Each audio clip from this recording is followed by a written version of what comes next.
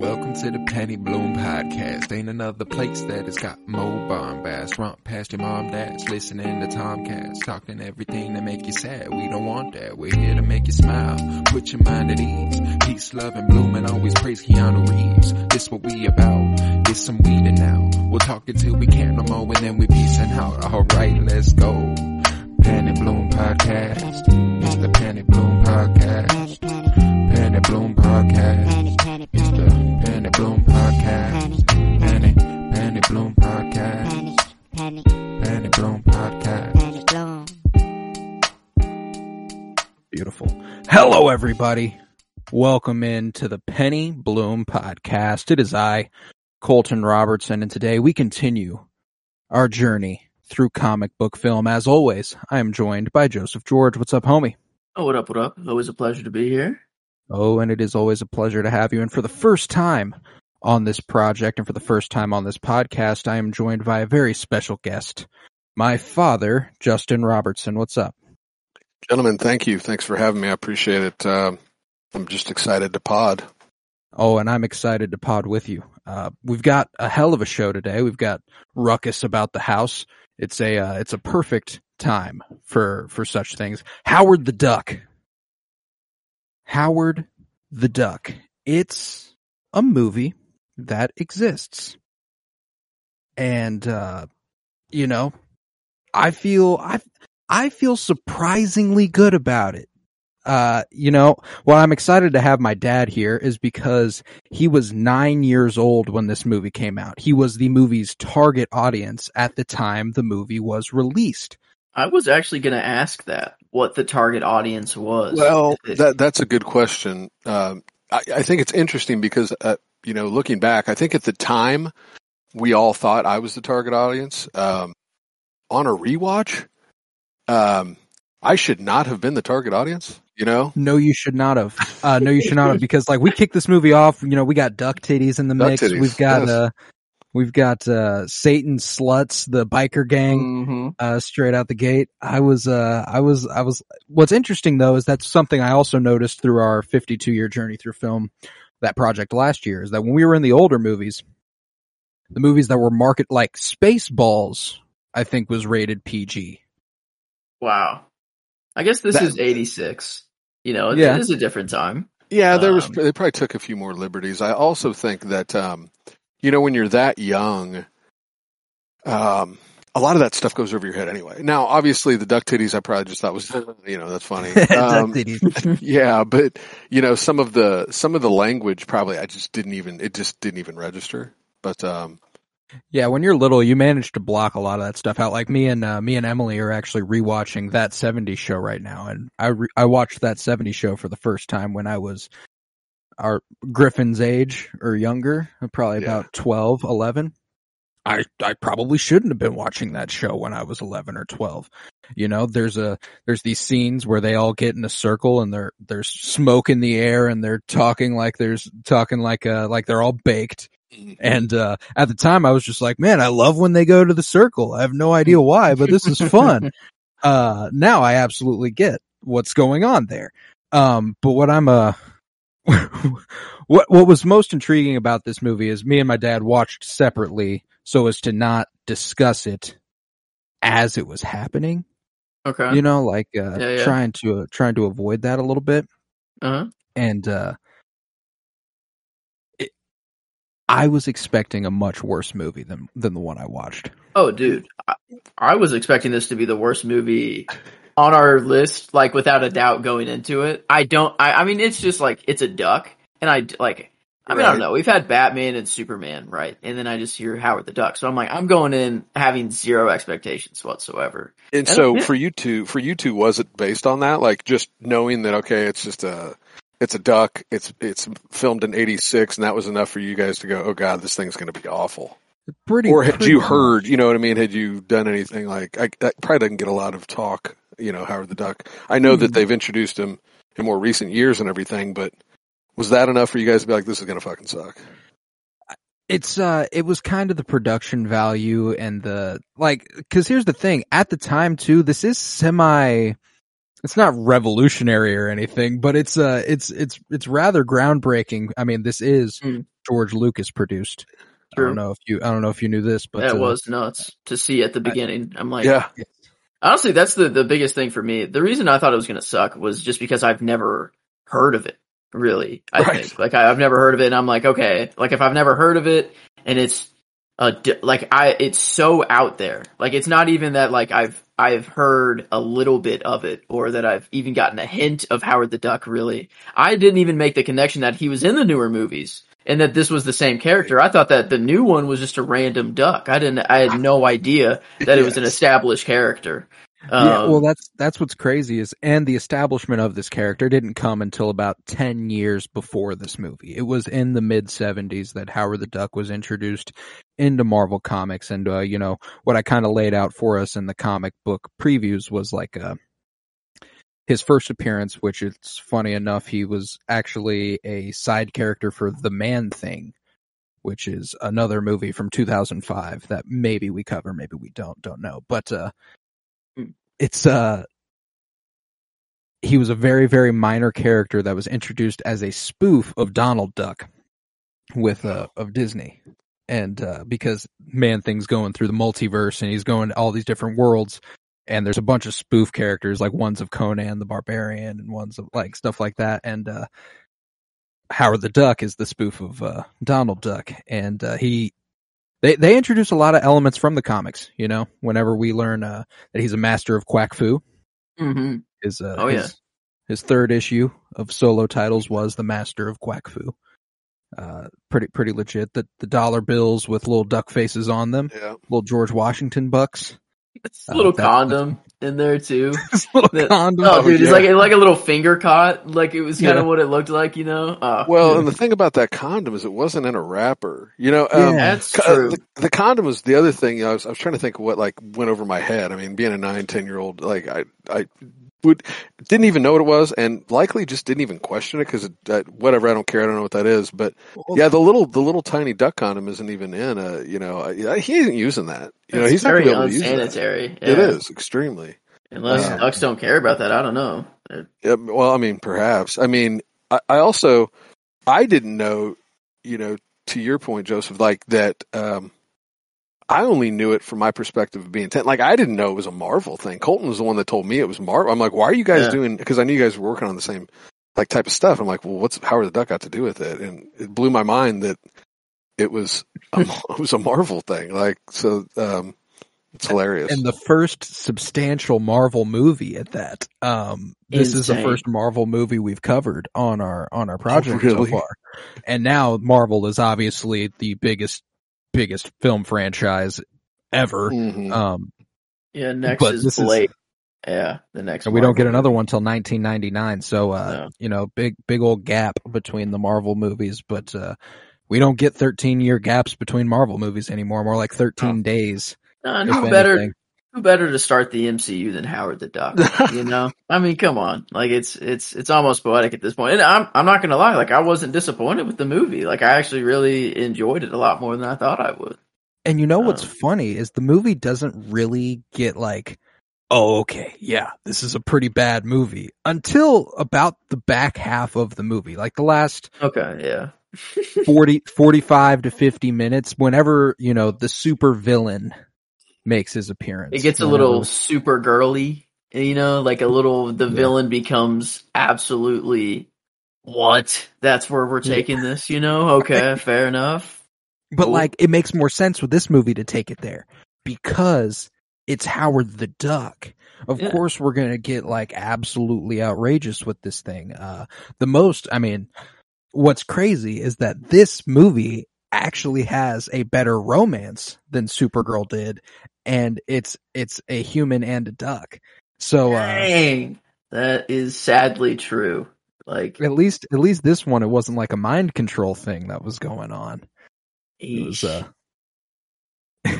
Beverly, that's another comics-based character, made her first appearance in Howard the Duck #1. So like they maintained a lot of it.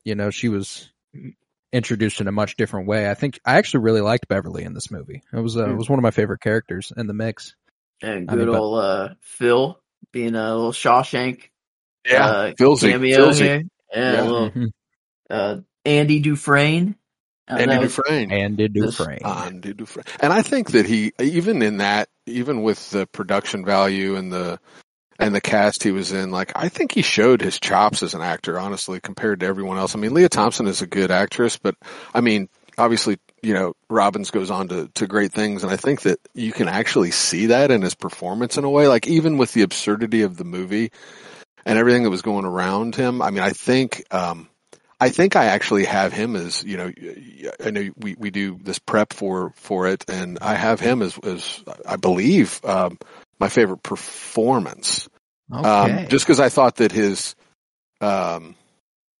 actually, forgive me, I listed Beverly first, but I also put Filzy because I thought Filzy did some stuff. The reason I put Beverly, sorry to go off on this tangent, but for the performance, I felt like Beverly was like doing the best with what she had. Oh, and she was coming off of, Back to the Future. She was coming off of a movie called All the Right Moves with Craig T. Nelson, Tom Cruise. She had done one other movie. It eludes me now. I can't think of it, but I mean, she was legit, and, in preparing for this, I read some different things where she wanted the role really, really bad. And then it didn't take her long to realize during production that it just, man, maybe this isn't it, I would have, as soon as I read that script and realize that I might be the romantic interest for a duck, I think I probably passed that role up. Wild. But yeah, Leah Thompson was ultimately what I landed on as my favorite performance too, because she has so many scenes where she is opposite a duck costume. Yes.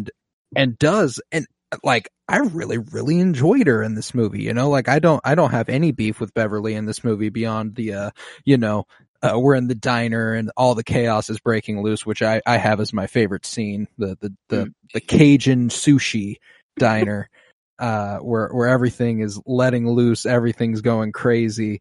And, she gets the mob to stop for a second because she goes, "That's my boyfriend." And I was like, they were like, hilarious. Oh, yeah. Yeah. Yeah, I think it's without a doubt she has the best performance of the movie. Just because, like, I think she gets it without a doubt. But I'll give Chip Zien, this guy. Ien, for voicing Howard the Duck. No, I'll just give like the voice actor for Howard the performance nod, because I don't know, he actually got like his mask. Like, he doesn't really have facial emotion, really. Right. Like that you can, like, give, like, a human face, or even, like, Yoda had, like, a little bit of, like, emotion that could be controlled in his face. But really, there's, like, such minimal movement that, like, it has to be done in the voice. So, like, I don't know. Right. You gotta give it to him there. I think, like, Leah Thompson takes, if there's gonna be an award given for, like, a performance, like, yeah, I'm not gonna give it to the voice actor, I don't think, but I think he deserves a little bit of recognition for it. I mean, to your point, the face didn't, like, the duck bill didn't move. And when you're talking about who did the voice, interesting. I got a few pieces of interesting tidbits for you guys. Ooh, do y'all know who the original voice over person actor was, cast, and actually worked on the movie for a few weeks and then was like, I can't do it? No, who? Robin Williams. Holy shit. Howard? As Howard. And it makes sense, right? Because he was, the way as a performer, it makes sense that it wouldn't work for him, going back to your point, Joseph, about the face didn't move, the bill didn't move. And so because of that, a lot of his zany, how he'd throw his voice in different ways, and, the cadence of his voice, he'd switch it up so much. He literally was like, I can't do this. I'm being limited because this duck's mouth won't move, and I can't do my best. So, that was, so he quit, and that's how, the other gentleman ended up getting a phone call. I mean, going from Robin Williams to Chip Zien, what probably wasn't the most encouraging thing for that production staff. Dang, that would have made this movie so different. Oh, wait. What a loss we took. Yeah, no kidding. Wait, it said, Chip Zien as the voice, but then Tim Rose as Howard the Duck, and that's, General He's probably Akbar? in the costume. Yeah. He's Admiral Akbar in the Star Wars movies. Admiral. Right. What? It was interesting because you know how on Prime, if you kind of scroll down while the movie's playing, it'll tell you what actors are playing each character. and I randomly hit pause or scrolled down at one point, and I don't know, I meant to do some research on this, but there was literally 4 actors listed, and they were all listed as Howard the Duck. So I don't know how that happened. Wait. So there obviously was someone physically playing him. There was also the voice. I don't know. There were like 4 different names that were associated with Howard the Duck for some reason. Yeah, there's Chip Zien is the voice, and then you have 6 people that are credited for Howard the Duck. Oh, wow. Ed Gale. That's one I saw. Yep, that's one I saw. Yeah. And then let's see, Peter Bard, Baird, Lisa Baird. Sturz, Mary Wells, and Steve Sleep are all credited for There's Howard also the Duck, the as well fact as that Tim Rose. there's a really good chance, given the way that a lot of these puppet type costumes worked at the time, that there are probably multiple people literally working the facial features that are like when he does blink and when he does move his duck bill. It's probably like the person inside the costume probably isn't literally doing all of that. What if he had a stunt guy too? Would the stunt person be credited for being Howard? Oh, if that's there was a little probably person true. that could rock some of those stunts. That's Almost probably certainly. true. I mean, and Howard the Duck has some pretty kick-ass stunts in this movie. The opening whenever he he saves Beverly from the 2 potential assaulters. That's something that I've also caught on to very early on in these movies, is that there is a woman in these early superhero movies. They are going to be approached in a non-consensual manner, and the hero is going to have to stop that from happening. There is a 100% chance that 2 men will come up to a woman on the street late at night and try to sexually assault them. If it is, I don't know, I guess we'll have to find where that ends in movies. Well, what's interesting is that, like, at least they're very clearly drawing a moral boundary where, like, that's like, okay, well, obviously the hero has to intervene here. And, the way Howard's like, this duck has reached his limit, I guess it is the classic intervention, guy saving girl from to other guy. I guess it's, that's how it happens in the comic books. It's the damsel in distress. You always find yourself in a situation that, you wouldn't normally. So, I usually do this. I usually do this much earlier, but we jumped right in. I wanted to lay out the release date, the director, writer, and stuff. This was released on August 1st, 1986. It was based off the comics by Steve Gerber, written by Gloria Katz and Willard Huyck, and directed by Willard Huyck. And if you are a Star Wars fan or a Lucasfilm fan, those are names you're massively familiar with, as they wrote American Graffiti along with George Lucas, and they wrote Indiana Jones and the Temple of Doom. They've written plenty from those minds over at Lucasfilm, and probably not the best Indiana Jones movie, but American Graffiti is a damn good film, and it was our 1973 movie on our 52-year journey through film. So a nice little connection for us there. Mm-hmm. But the Indiana Jones poster, but it was Duck, or I forgot what the name was, but it got a little, we did Indiana Jones as well. Absolutely got a few real world, the rolling egg. Yeah, Duck World. I forgot about good old, starting the movie off in Duck World or whatever their planet was called.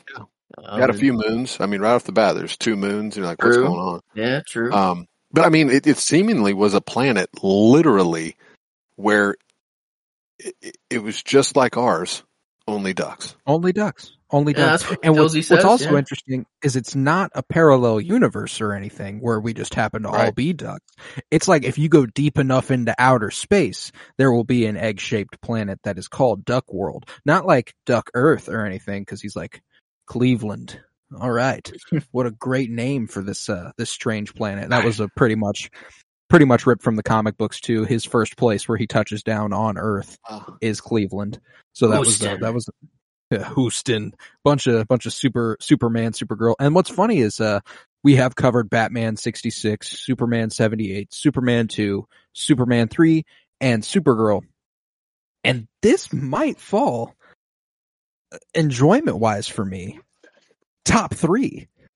Yeah. I'm not even going to cap with you. Like, this was, I had a really fun time watching this, but there's this thing where last week our beef with Supergirl was like, the movie took itself so seriously, but was so bad. You can tell this movie knew what it was, knew it was probably not the best, and they eventually steer into it, it feels like. Whereas Supergirl, it was like, oh yeah, you're really trying for something here, and it is just not landing.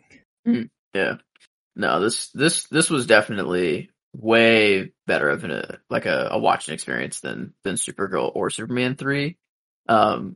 And it would have to beat out Batman 66 to be in the top 3, and I honestly think it does.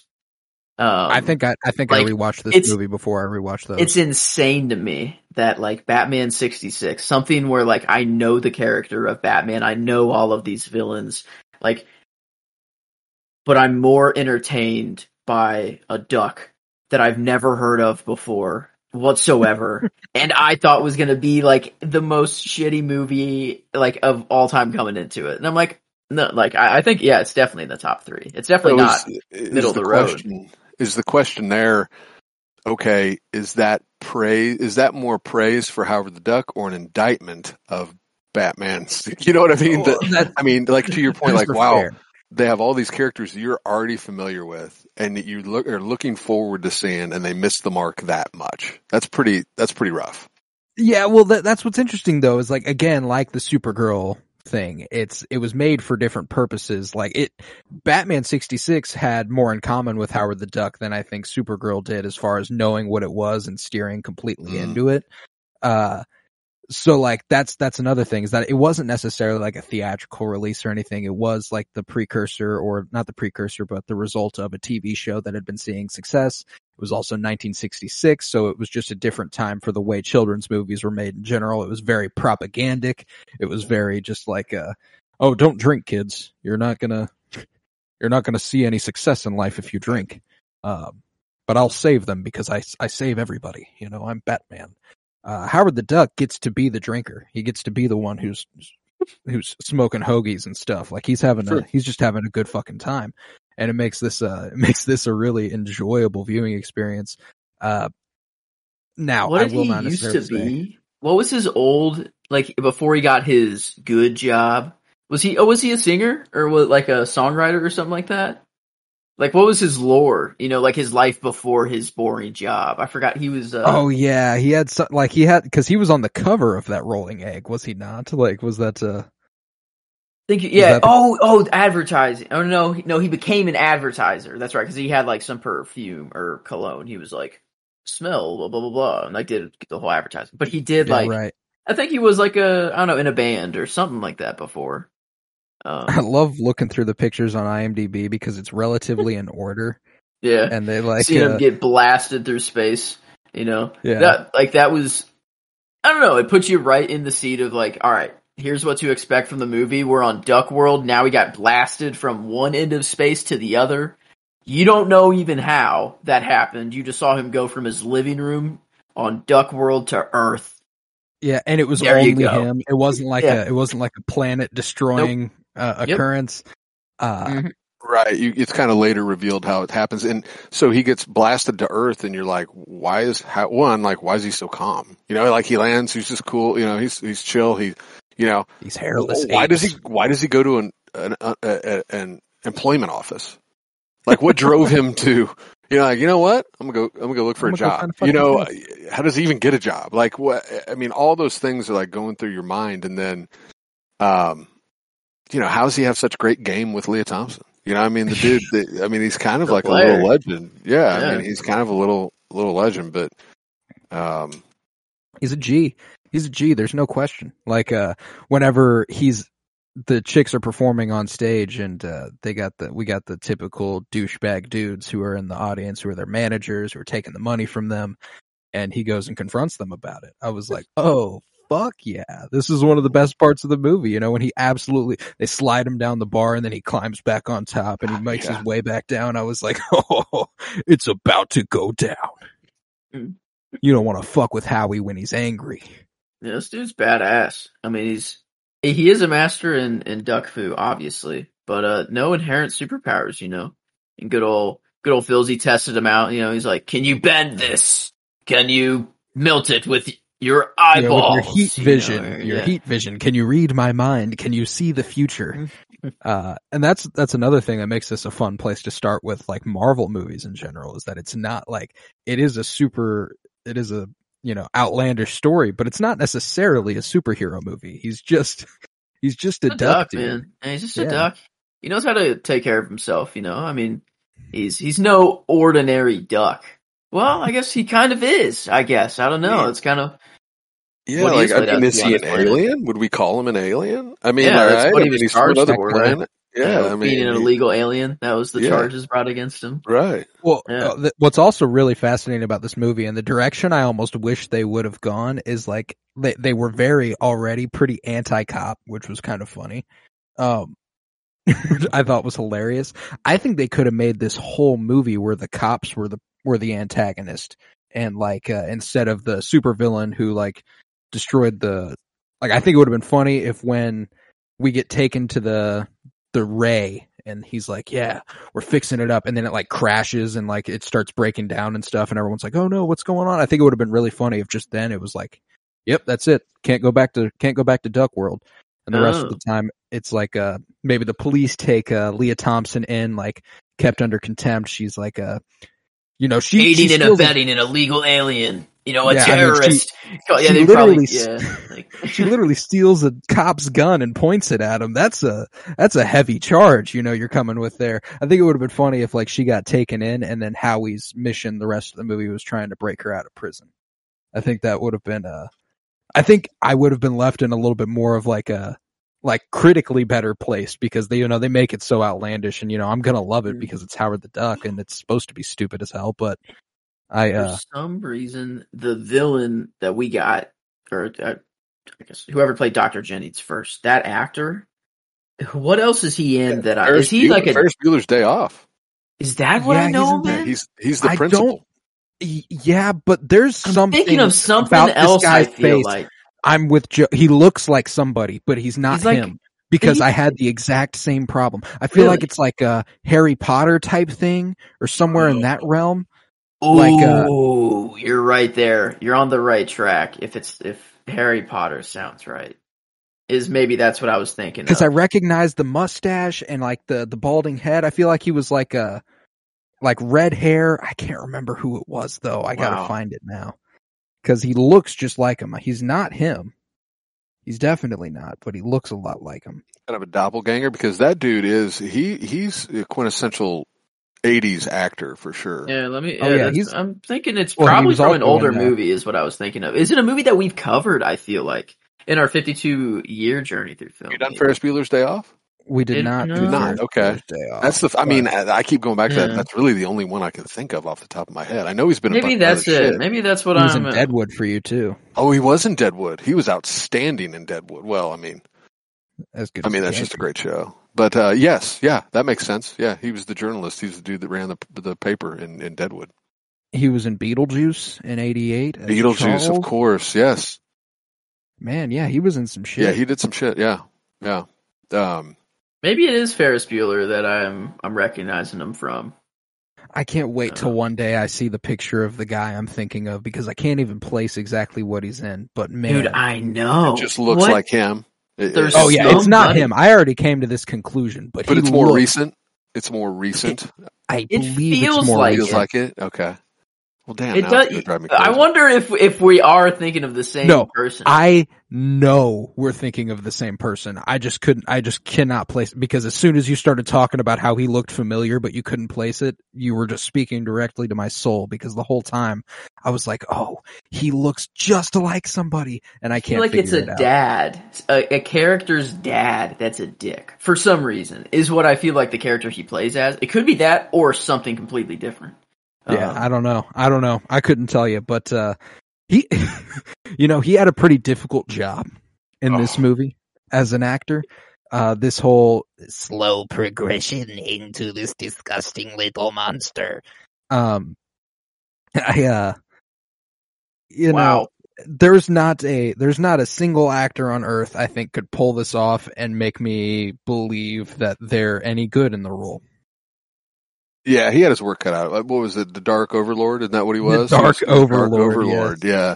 and his transition is slow, and it I mean, look, there's a certain level of leniency. I think, at least me, having lived it, like in retro, there's a certain amount of leniency I now give the absurdity of many 80s movies. And I think you guys probably get that too, even though it's not looking back for you guys, it's something new, but you look at like, yeah, this is 80s. Yeah, this is like right? I mean. Oh, absolutely. And I'm so glad you brought this up because we've covered Superman 2, Superman 3, Supergirl, and now Howard the Duck, all of which came out in the 80s. Yeah. None of them are 80s movies the way Howard the Duck is an 80s movie. It just has that, like the neon lights and Leah Thompson's apartment and like the way everyone's dressed and the hairstyle she's rocking the whole movie. There's something about it, the spirit of it, that's just so typical 80s movie, 100%.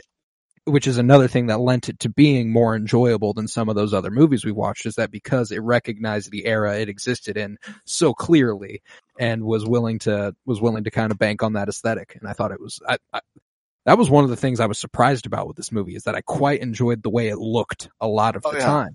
Yeah, they nailed the 80s. I mean, 100%. They nailed the time, and what was, I mean, and that was one of the thoughts I had watching it, was like, man, this is just everything that particular time was. I mean, like from the makeup to the outfits to just the song Howard the Duck. I mean, that song was everywhere, dude. That song was everywhere, and that is an 80s song. Like just the synth and everything about it, Gosh. And that's her, actually. All the singing that's done in the movie, and you can tell. I mean, she does a pretty good job. That's Leah Thompson singing. Yeah, I was watching the credits, and when they got to the song section of the credits, it was performed by Leah Thompson, and I was like, okay, she did it all on her own. I thought that was fucking awesome. But yeah, there's surprisingly a lot to like about this movie for me. Yeah.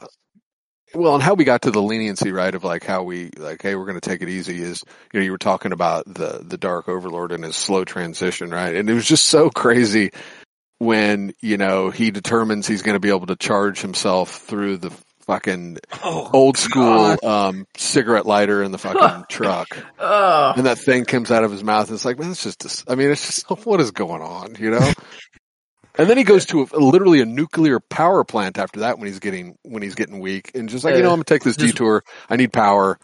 Dresses in one of the visitor jackets and he does the whole thing. The reactor room is just a white room full of power that he just soaked it all up in, and then walked out, blew through the wall, and was on his way. Yeah, and all those dudes are like just thinking, well, that guy's just a little weird. Yeah. I'm like, look at him, dude. That's that was my favorite thing about the treatment of this villain, is like specifically, again, in that diner scene at the Cajun sushi place, whenever he's like he explodes the ketchup and mustard bottles and stuff, Howard starts getting taken away. The way Leah Michele treats him the rest of the scene is so funny, because she treats him like he's just a slight inconvenience, like, geez, this guy's at it again. She's not frightened of anything. He went through a work injury. He's doing his thing. Just don't worry about him. It's all his good. eyes started glowing, and she went, geez. Here he goes again. Okay. Dude's back on his bullshit. Yeah, exactly. That was one of my favorite things about it. I mean, I guess it wouldn't really be the first thing in my mind to think that a Dark Overlord has taken over his body, though. I guess he did blow up a ketchup and mustard bottle, though, and his eyes were glowing, so maybe at that point I'd be like, okay, there's something going on here that's a little fishy. But my powers are growing. I love that, he reaches full power in that diner. He doesn't have to do shit. He just keeps sitting there, and slowly, sure enough, it all starts working out for him. And the way the mob is just attacking Howard that whole time, and the dude who's leading the charge, ready to go fight this dude who just blew up shit with his mind. That's another thing I love about these classic 80s movies, is that they're unafraid of the superhuman protagonist or superhuman entity who is clearly exhibiting massive amounts of superpowers, and you're like, you know what? I could take this guy with a bat. Wow, checking what awards this movie was nominated for. It was only nominated at 2 different award shows, the Razzie Awards and the makes sense. Stinkers Bad Movie Awards. Oh man. It won the Worst Picture Stinker Award. It was nominated for Worst Picture of the Decade. Wow, the decade.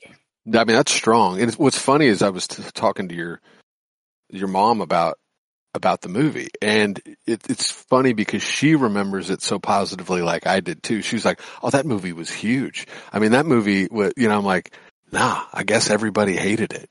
And like everything you read, everybody hated it, and it didn't do well at the box office. So it's like the success it built was more of following its release. You know what I mean? Like I read somewhere where it did $38 million worldwide, and they put more cost. I mean, it cost more to make it and to distribute it and to advertise and the signage and everything. They had 40+ million in it. So it was a bust. But people remember it differently. Like I love that your mom was like, "Oh, that movie was huge." I'm like, well, I thought so too, but evidently no. Well, I think it's important that you guys were kids at the time too, because like it happens modernly where the kids, like specifically with the Star Wars sequel trilogy, kids fucking love those movies. They don't know that people who are critics are bashing that. Like people who are critics and the adults don't like it. But something at the end of the day that a lot of people just got to realize is that if you're an adult watching a kid's movie, it's actually not exactly for you. Maybe you're not supposed to like it. Right. Yeah, now this is a rated PG, and it made 15 million. That's just the USA. Yeah, domestically, right? It took 36 million to make it. Was the budget for the movie? That's a really, really big loss. But George Lucas, he'd done all 3 of the first Star Wars movies by this time. He was looking good. I feel like this is the perfect time for my next little tidbit. No, if you're ready. Okay, so he was coming off so much success, right? Obviously, right? All the indie movies and yeah. So he so following those, he was banking on Howard the Duck to be a huge success, because the story goes that he was in debt after, like in between the Star Wars movies and this and the Indiana Jones, because he'd spent about $50 million in building the Skywalker Ranch production facility, right? So he was hoping Howard the Duck would get him out of that debt. Didn't happen, lost money. So since it wasn't able to do that, he had to sell some of his assets. One of those assets was a newly launched computer animation studio, Pixar, that he sold to Steve Jobs, that would eventually become Pixar. Yeah, what drove him to sell that was it was an asset that he had. He was in debt, and the movie didn't do what it needed to do to get his ass out of debt. So he sold that asset. That's funny, because I actually listened to a whole secret history of Star Wars book where it was basically an autobiography of George Lucas's career, and they went into that part of his career where after the original trilogy and in building the Skywalker Ranch, he put so much money into that every movie that came out, he was banking on it making $100 million. Wow. He was always wanting movies to make that much money, which is frankly not an incredible business strategy. You're telling me if Howard the Duck if it would have popped off, then Pixar might have still been George Lucas's doing. If Howard the Duck actually did well. Revisionist history, yeah. So if I am ever given the capability to time travel and tweak one thing in history, I'm going to go back and make sure that Howard the Duck, just to see what would happen, maybe. We've gotten a lot of great shit from Pixar, though. Does that even, maybe that ripples Apple completely? Apple doesn't even pop off as much as they do. Yeah, think of the butterfly effect. Yeah, absolutely. This movie could have been a true Nexus event of, a true, I don't know, time changing. I had no idea. Wow, that it kind of caused George to sell Pixar. That's insane. Well, yeah, in selling all of his assets. And this is something that you would like to not be revised, because in selling all of his assets and then watching Jurassic Park, it made him realize he could make the prequel trilogy of Star Wars happen. So he finally dumped all his money that he'd earned from selling those assets into the next trilogy of Star Wars movies, and that paid off for him in a way that nothing else had up to that point. I mean, really, if you think about it, it worked out good for everybody, right? I mean, Yeah, Disney, everybody Pixar ended up good. Steve Jobs did pretty well, and George Lucas did pretty well. I mean, ultimately, Ashton Kutcher benefits from that Steve Jobs success. Goes on to play Steve Jobs. of course. Wow. On the suit itself, $2 million was spent on the suit, and 8 different actors worked inside of the costume. There you It go says with all the it's- credits then. Yeah. It says that Ed Gale ended up performing most of the major scenes as Howard. So he's the main guy, I guess. But $2 million Gale's the on man. that suit. That's insane. That's nuts. Especially Especially for what time considering it it's was. not- Yeah. Yeah. It's like, Yeah, it's not I like was that's gonna not like say- an Iron Man suit or like a Batman. I know. It's a duck costume. I don't know. That's just hilarious that like that their big budget for the suit that they had. It's just a duck. Well, yeah. Well, and that's what's hilarious is that like this was $2 million. I don't know that it was worth it. Oh, for sure. I feel like they almost could have. They Well, almost could have made this for every bit of half I don't that. know. That's the thing is that like at first when I first saw it, I'm like, oh my god, this is ridiculous. No way am I going to get used to it as the movie goes on. It will always did. look ridiculous, but like kind of got used to it. I'm like, yeah, that's just Howard. Like Howard. no movement whatsoever, but it's just like the movie was so ridiculous that it just played it. Everything around the movie was so much more ridiculous that him as a duck wasn't ridiculous enough. That was the downplay. bar was set so high that Yeah. his costume was just second nature at some point. True enough. So I don't know. Yeah. Maybe the $2 million was worth it. I can't say it's well spent, but Yeah. maybe there's something there. Interestingly enough, Ed Gale having played most of the in costume parts of this movie, this was his first credit in film as an actor. His second was, in fact, Spaceballs, where he played a character named Dink, which I do not recall, but Was Dink the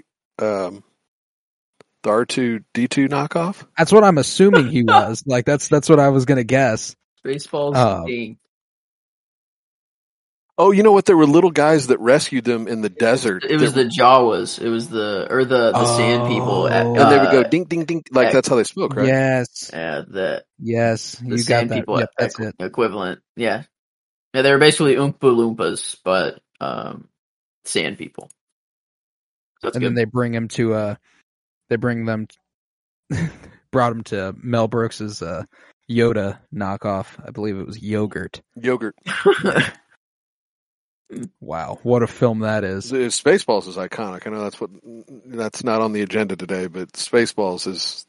We should have had you on for that one. That was our 1987 Oh, movie. that's outstanding.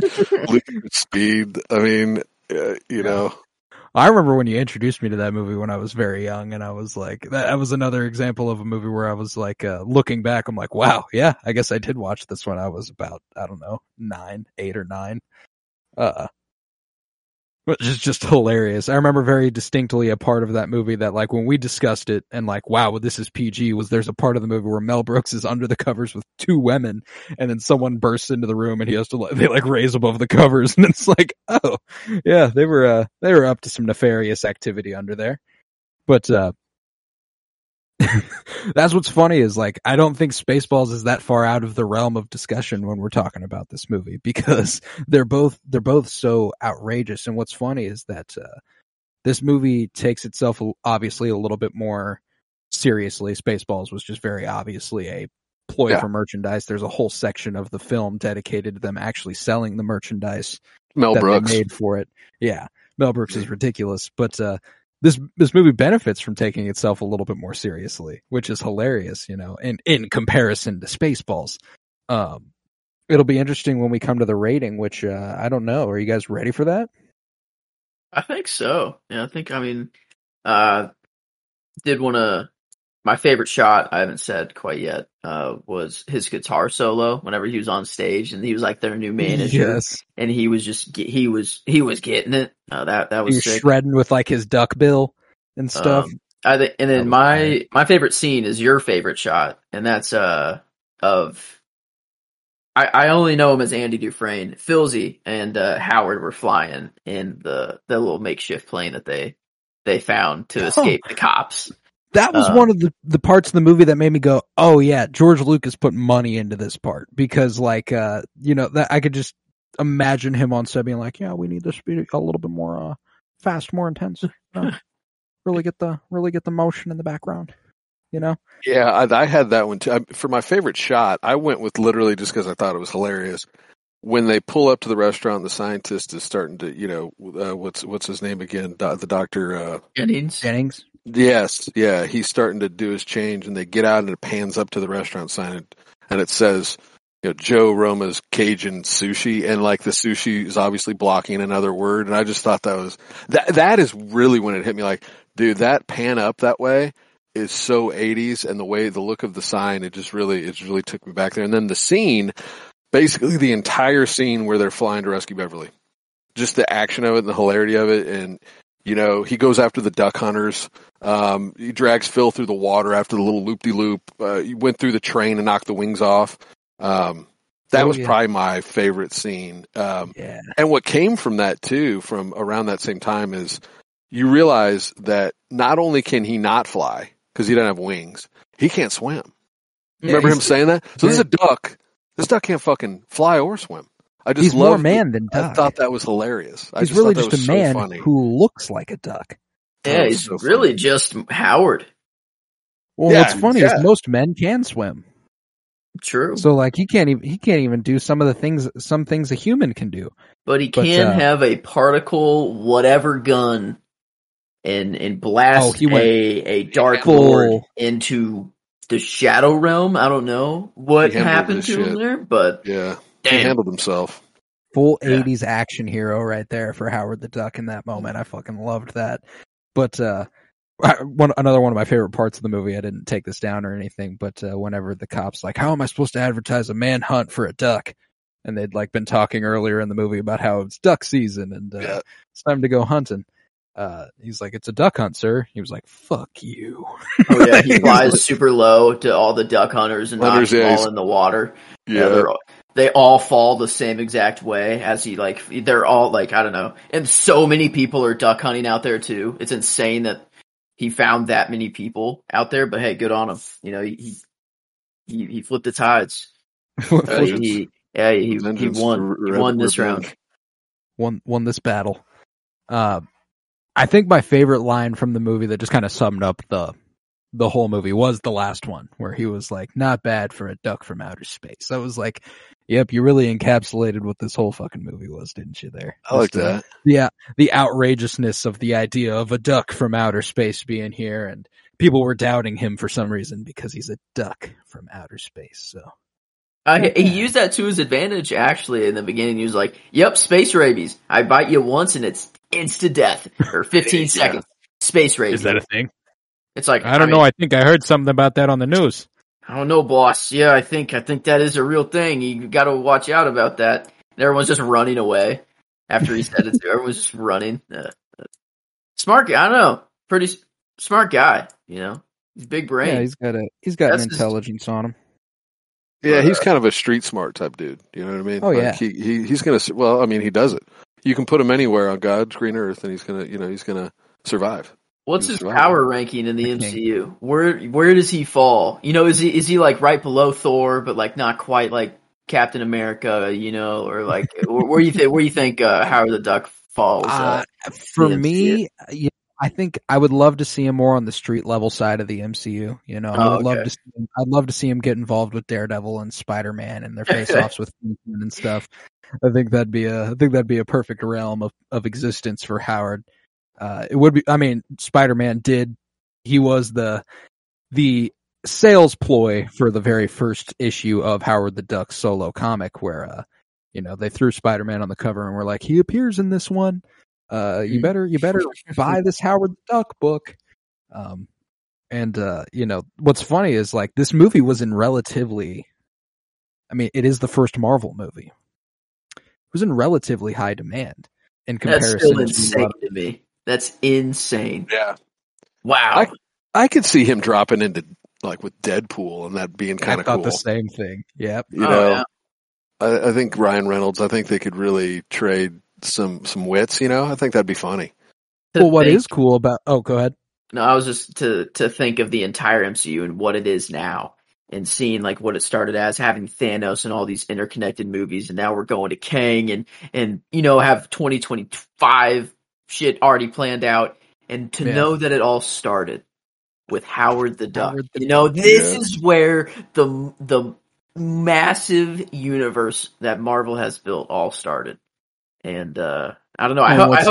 I hope they pay homage to it somehow, like in bring him back in, like legit. He's already appeared in a couple MCU things. He was in Guardians of the Galaxy in a very, very brief cameo where he just pops up for a second and he says something like, "You know what they say, once you go duck," and then they like cut away. But what I really like, he's in What If. He starts episode voiced by Seth Green modernly.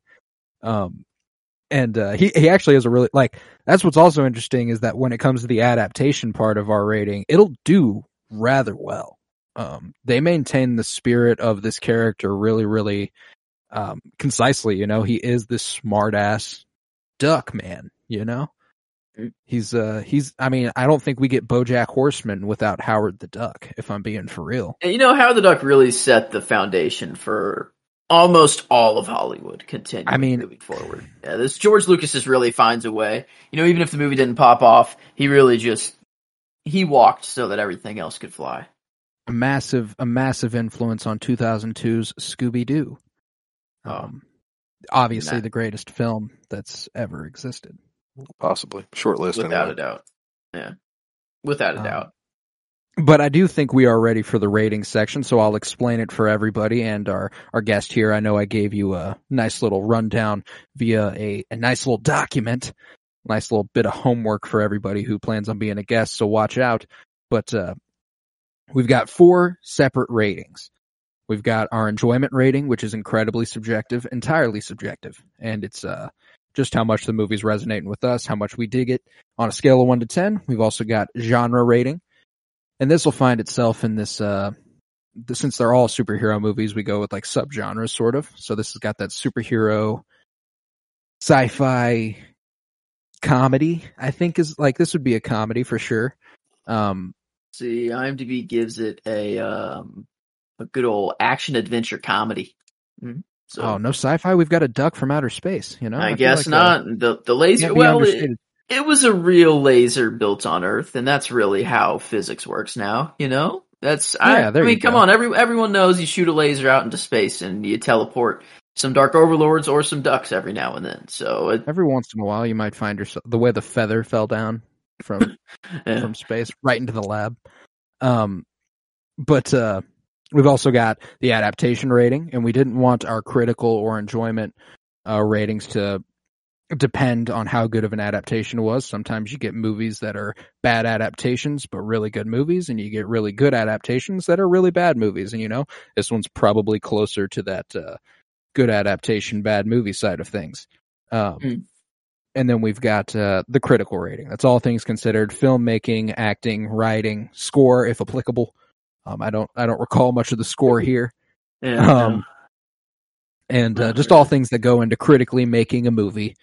We rate that there, and I have a feeling that might be where this movie starts to get a little weaker. But enjoyment wise, how are we feeling about Howard the Duck? Well, we got Batman 66 out of 5. So middle of the road, we said Batman 66 was, and I don't think this was really middle of the road. I think it's like the floor. I think is like or maybe it is right around a 6-ish, or maybe like 6.5. Possibly. It's kind of where I was thinking, Dad, I gave you the homework, and, I was kind of thinking for our guests, since I do give them that sort of rundown of how we do our ratings, maybe giving them a chance to rate the movie on their own, and then we get our own rating on the side, because obviously me and Joe, we've been doing this for like several. Yeah, you have kind of an established type of foundation set as to, so you can compare it like he was just doing, right? Like, well, we gave, this is what we gave Batman, so, and that makes sense. For me, on the enjoyment portion, because I can't make anything easy, it's like I want to combine two of them. I want to combine like 7. Oh, I'm liking this with a 2 and may never watch it again. You know what I mean? Yeah. Like I really liked it, but I very well may never watch it again. And that has its place. That has its place. So, so maybe, maybe that brings it down to a 6, but it wasn't like, I enjoyed it. There was some nostalgia there. I tried not to compare it to how much I enjoyed it when I was young, because it was like, oh yeah, for whatever reason, obviously didn't have great taste, but it was enjoyable, and I could see myself not ever watching it again. I mean, I hadn't watched it since I was young. I watched it for this project. Yeah, So right. what are the odds I'm going to go ahead and be like, you know what I feel like tonight? I'm gonna watch Howard the fucking Duck, man. Yes. Let's go. Yes. Well, and I think I personally, in the scale I gave you, I do think that brings it down to a 6. Cause 5 I made it like don't love it, don't hate it, right down the middle of the road. Yeah. 6 is where I would put like it's an above average movie. I might not ever watch it again, right. so I do think 6 is fair, and that's about where I was landing anyway. I don't think I go, oh, I'm liking this or nothing like this, but I did have fun watching it. I had a really good time, and I maybe even 6.5, maybe I climb a little bit with it. I just thought it was fun. Yeah. You think? I don't know. Here, let me take a good old look-see. The next up, Superman 2 was a 7. I'm gonna go 6. I'm gonna go 6. Okay. Can't put it over. Yeah. I can't confidently go, a half point less than a great Superman movie. Right. Yeah. No, 100. And that makes you think, man, do you maybe put it at a 5 then, right? Because, not to get off subject, but wasn't Superman 2 the one where the, I'm horrible with remembering characters, but like the three or four people that could fly that were all in black. Yes. General Zod and the other Kryptonians from the Phantom Zone. That was a great movie, actually. I remember watching that when I was young, thinking, man, this is awesome. And it was pretty awesome. And that's the thing, though, is that I do find myself, like he said a little bit ago, Batman 66 was out of 5. I do find myself enjoying this more than I liked Batman 66. Okay, so 6 is a happy medium there. I think like Howard the Duck middle ground is actually the perfect middle between Superman 2 and Batman 66. Somehow Superman we 2, always find these things. It's like they had the bones, everything was there, but they just kind of fell on the villain side, even though the villains were really cool. It was just kind of weak for some reason. And then like Batman 66, kind of the same thing. They had all the villains there, but then they were all just kind of a little weak-ish. Howard the Duck This movie had a villain. Yeah, a villain. Man, it just comes down to the villain, I guess, because this villain.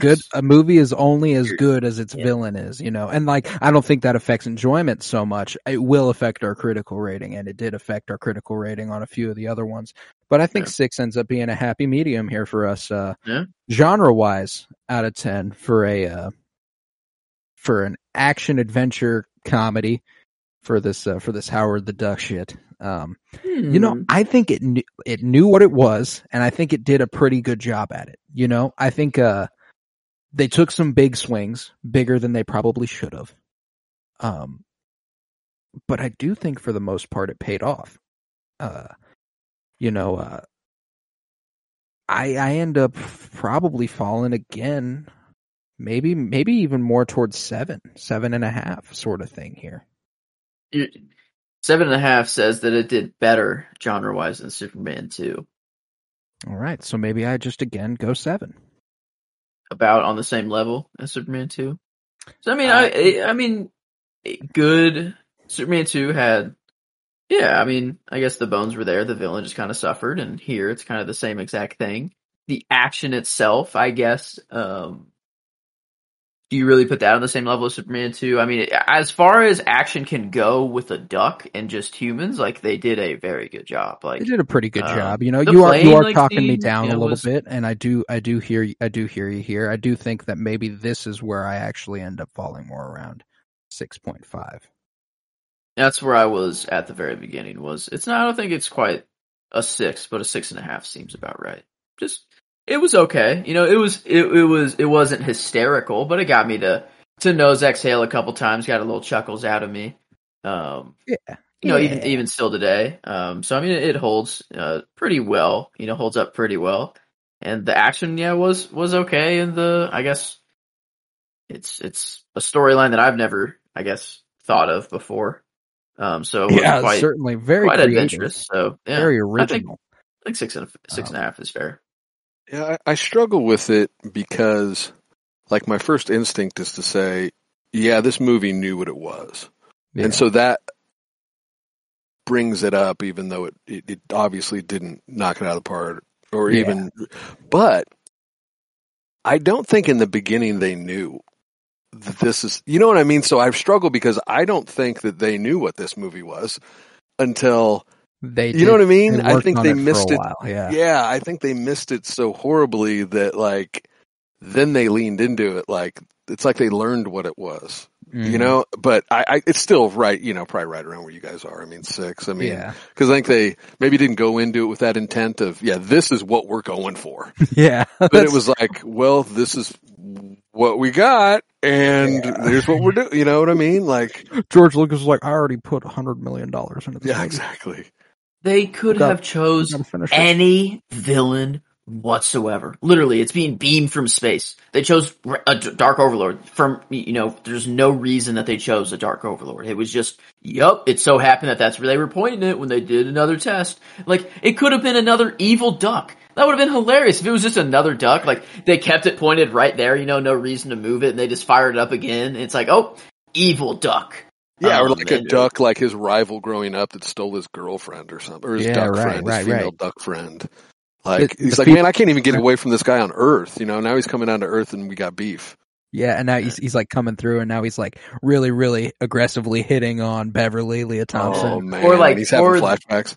That's the Donald, like, that they make that one the Donald duck, like, maybe like super close to Donald, but not really, like Donnie or something like that. And Toxia more like a duck, and that, oh man, that could have been, I don't know why they chose a Dark Overlord of everything, but made him like Ronald Duck. Ronald. Ron, they called him Ronnie, and not to stay on the Dark Overlord stuff. That was just ugly looking. Like, I mean, like, just and I don't know if it was a sign of that time, and maybe you guys, since you watched Star Wars and stuff more recently than I have, but it just seemed really bad looking optically. Well, there's something really interesting that we can compare it to almost directly from Return of the Jedi, which was 3 years earlier, and it's the Rancor monster that Luke faces off with, and it doesn't look too different from what this is, as far as literally the build out of the creature. The visual effects on it, though, are infinitely worse. And you do have the fact that Star Wars Return of the Jedi is the third movie and the biggest franchise of all time at the time. It probably had a much larger budget, a lot more room to work with there. But nevertheless, it just it did look really bad, like they didn't, and there was something about it that looked. The thing about the Rancor and Star Wars is that it was practical, like they built that thing, they made it like a miniature, and they visual effects everything in. And I think you can get notes of that here too. I do think this is almost certainly a actual thing they built and then just scaled it up like crazy. Mm-hmm. Yeah, you can tell like the stop motion, like there's a little bit of stop motion. There was a little bit of a lot of the 80s like VFX that they normally use at the time. Right. For it, but not terrible, but for the time, not great looking. Yeah, they could have done better for the, I don't know, $37 million they spent on it. Like, I don't know if that $37 million is adjusted or if that's like they spent $37 million worth of $87 or $1987. That's, I don't know, that's kind of nuts. But I think it's the real number. I mean, I think that's not adjusted for what it's worth now. I think they spent upwards of 30. That's nuts. in $86, $87. I'm pretty sure. Yeah, that's pretty crazy. But yeah, I don't think. Again, I think that will inevitably affect our critical rating. But first up, we'll do adaptation, and because me and Joe got I yield to you guys on this. Yeah, you guys. I figured such would be the case. Wow, it's about $100 million today. If you adjust it, If you adjust it, it's about 100 Yeah. million today. That's insane. I was literally Wow. typing it into my, as you gave that off, I was wondering, wow, 100 mil. Wow. Well, yeah, that's well, and what's interesting is like by comparison, at the time, like Empire Strikes Back and Star Wars, they did have actual budgets of $100 million at the time. Wow. So like it was it's an insane amount of money now too, but like adjusted for inflation. So like even the first and second Star Wars movie had three Wow. times as much money into it as this did. So like if that gives you any frame of reference Damn. for how the effects might have turned out as they did. But adaptation wise, I actually think this one fares rather well. It maintains the spirit of the comics in a way that's really, really entertaining. It's one of the things that I wasn't expecting from it, because when I looked up like comic book influences and tried to see what was going on there wasn't a lot that was coming up. It was just kind of like like, this isn't an adaptation of any kind. You know, the Dark Overlords aren't a thing in Marvel Comics. It's not a thing that exists. It's just kind of there. Now with Howard the Duck, though, they did maintain a very, very clear spirit of the character, and they did bring a lot of stuff from the comics into the movie. You know, the Master of Quack Fu stuff, the Duck World. He did come from Duck World, calling the humans hairless apes.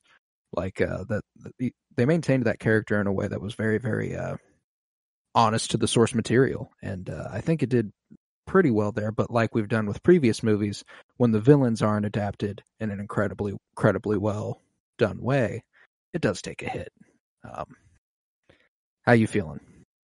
I think it is right on par with like where Superman 2 and Batman are. It's like they did well as far as like the main character goes, and you know that's kind of the most important thing. But villain is, you know, your hero can only be or can only shine as, you know, grand as your villain is. So I think it's around there, a 7. You know, if it didn't, I can't say it did any worse or better than them, really, I'd say. I get you.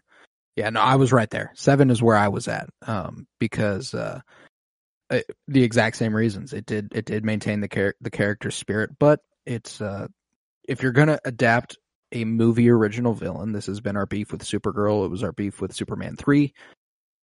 It's got to come to play. You can't just, like, you have so many villains to choose from in Marvel Comics and even in Howard the Duck comics. Like, I don't know why you decided to implement the Dark Overlords. It was just a bold choice. So I think it's fair to give it a little bit of a dink there and just bring it down to 7. But that does bring us to critical rating. And like we were just saying, a movie is only as good as its villain. And, you know, I think that generalization is a bit of a stretch, but this probably won't fare the best critically. I would say that while it was very enjoyable, is it better made than Supergirl? I can't confidently tell you yes. It's almost, I think it's about on the same level as far as like the literal camera work and whatever. But like, this wasn't as cringy as Supergirl was, if that makes sense. Like Supergirl was, I guess, more like they weren't aware that it was bad and they thought that it was good. So like that was like where the cringe came in a little bit, is like that they Right. didn't really know that they missed the mark, but they thought that they were kind of hidden. They were the last one to find out, type of deal. Yeah. Exactly. But here, So I for think context, what did you guys give a Supergirl? Just 3 Okay. for Supergirl. What's funny is I was on the scale I provided for my dad here. 3 was it's a truly bad movie. 4 is it had the bones but didn't get there. Right? Do I have that right? Yes. I Had the find bones, but myself couldn't get there. I find myself very much so splitting that difference. Yeah. It's well on its way to being a truly bad movie, but I do think it had the bones. You know what I'm saying? Like, it had it was just it had a lot of elements that could have been very, very. I think if you pretty much do exactly this story modernly, I probably do weigh it a little bit more fairly. It's just that like the outrageous visual effects and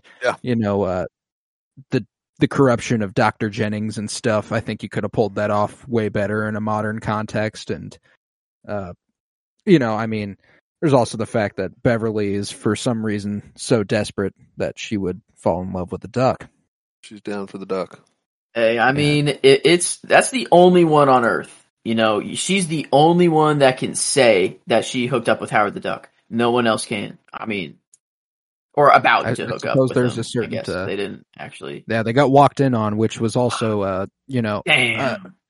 Frankly, like, who's he wasn't walking into apartments and shit? Come Yeah. on, Tim Robbins. He also wasn't Andy. ready for it. He was like, "Oh, actually, I don't really feel good. I need to he wasn't. get my aspirin." Yeah, Bitched out. He realized. Yeah, he realized when the time was there. It's like, nah, this ain't for me. I can't do the four-legged interspecies cha-cha. Yeah. But if you are splitting the difference there for a 4 and a 3, it does put it right where we gave Superman 3 critically, which actually kind of makes sense because it's kind of the same thing. It's like a cool hero, but the villain was just kind of meh and weird and out of place. But that's right where I was. I was like, it's Supergirl with a little bit of a bump, like a slight bump, and so I mean, yeah, I think 3.5 is very fair. Averages it out to a 5.75. Which is a little better than Batman 66. Right. At a 5.25. Let's see, it's still worse than Superman, obviously, at a 9.38. Superman 2 is a 6.75. But then it is Howard the Duck in third place. Right where it belongs, baby. Top 3 so far. Top 3 out of 6. So it's in the top half. It will not be top 3 forever, but it's top 3 for now. And I have the feeling that next week it will remain top 3 if any of the reviews about Superman 4 are to be believed. So yeah, let's provide a teaser then. What other ones you got on the list then? If you're doing 10, you got 6, and you're doing like 10 of these, or Dad, 10. This man over here. We've got like 100 of these planned. Well, wait though, aren't you separating them in little subsets though, or no? It's just going to be it's just week after week until we decide we can't do this anymore, and it's okay. So yeah, then it will not be 3 forever. Yeah, if you're rocking 100 movies, it will for not. This.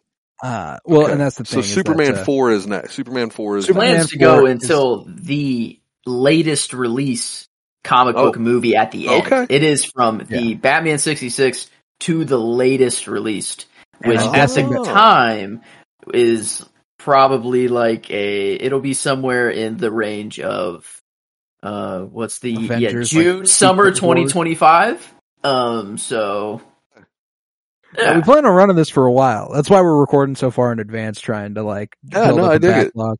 No, it's a super fun and very like we were like, all right, we got warmed up with the 52-year journey through film. We were like, let's do a week after week. Let's build up a whole catalog. And we were like, all right, well, what if we just did that for like 3 fucking years, dude? Yeah. So next week we got Superman 4, The Quest for Peace. The week after that, we'll be joined by Blaine Rezach for Batman 89 with starring Michael Keaton. Yeah. And he's the host of DCEU on repeat and MCU on repeat, so a nice little crossover for podcasts there. I can already tell you my favorite line from Batman 89. Oh yeah, what's that? This town needs an enema. Joker says that. And I was 12 at the time, didn't know what enema was, but I thought it was hilarious. I thought it was hilarious. Is that a Tony Montana line as well? Or is that a... No, I think that's strictly Jack as Joker. Town needs an enema. Vicky Vale. I mean, that's a good movie, dude. Oh yeah, that one will fare well on our on our ratings. But the week after that, we got the sequel to it, Batman Returns, and with the return of Batman, we'll see the return of Tavares Pennington for this podcast. He'll be back on for that episode at least. The founder, Tavares Pennington, the penny to my bloom. And then the week after that, Batman Mask of Phantasm. We got a Batman run coming up because they were the only superhero movies released for several years. Batman Mask of Phantasm with the Yubcast. They're a Star Wars animation podcast.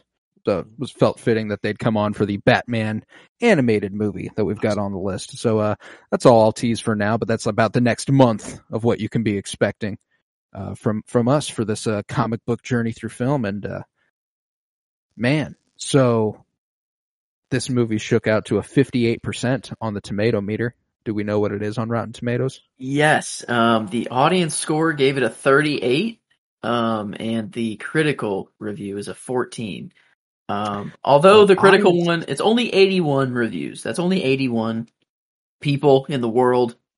But yeah, audience giving it around a 40%, and that's 50K rating. So. All right. That's a little bit more believable. Yeah. Well, if that's 38% on Rotten Tomatoes, it's 47% on IMDb, and we gave it a 58%. So we just kept rocking 10 above the next after each one, which feels fitting. Feels fitting for us. We're typically pretty kind to movies. And we spice our ratings up with a little bit of the enjoyment factor. So it gives it a little bit of our flair. So 58% for Howard the Duck. Man. What a movie. What a time to be alive. Hell yeah. If you would, head to patreon.com/PennyBloomPod where you'll find over 50 hours of exclusive content. Book reviews, comic book reviews, movie reviews if we're not reviewing it on the pod. We're doing this project right now, and if there's a new superhero movie, it's not getting covered until it lines up with this project. It'll be over on patreon.com/PennyBloomPod if you're gonna catch it. That's for $3 a month. Helps out the podcast like crazy. Costs money, and I don't make any off of it unless it's over there. So again, patreon.com/PennyBloomPod. If you would, head to Twitter, follow @PennyBloomPod, follow on Instagram @PennyBloomPodcast. Keep up with me and Joe as we keep doing all kinds of shit. We're actually currently doing Winter is Blooming, Game of Thrones rewatch podcast. You're gonna have to catch up with us there. Keep rewatching Game of Thrones with us. I was Colton Robertson. I was joined by Joseph George. Thank you very much, homie. Oh, thank you for having me. It's always a pleasure to be here. Oh, and it is always a pleasure to have you. And we were joined by the very special guest, Justin Robertson, my father. Thank you very much, Dad. Guys, thank you so much for having me. It was my pleasure. I hope I did well enough to warrant a future invite. I'd love to join again. You shall. I want to get you on for a movie that you haven't seen. Yeah. Like one of the more modern superhero movies that I feel would be more up your alley. I think that'd be fun.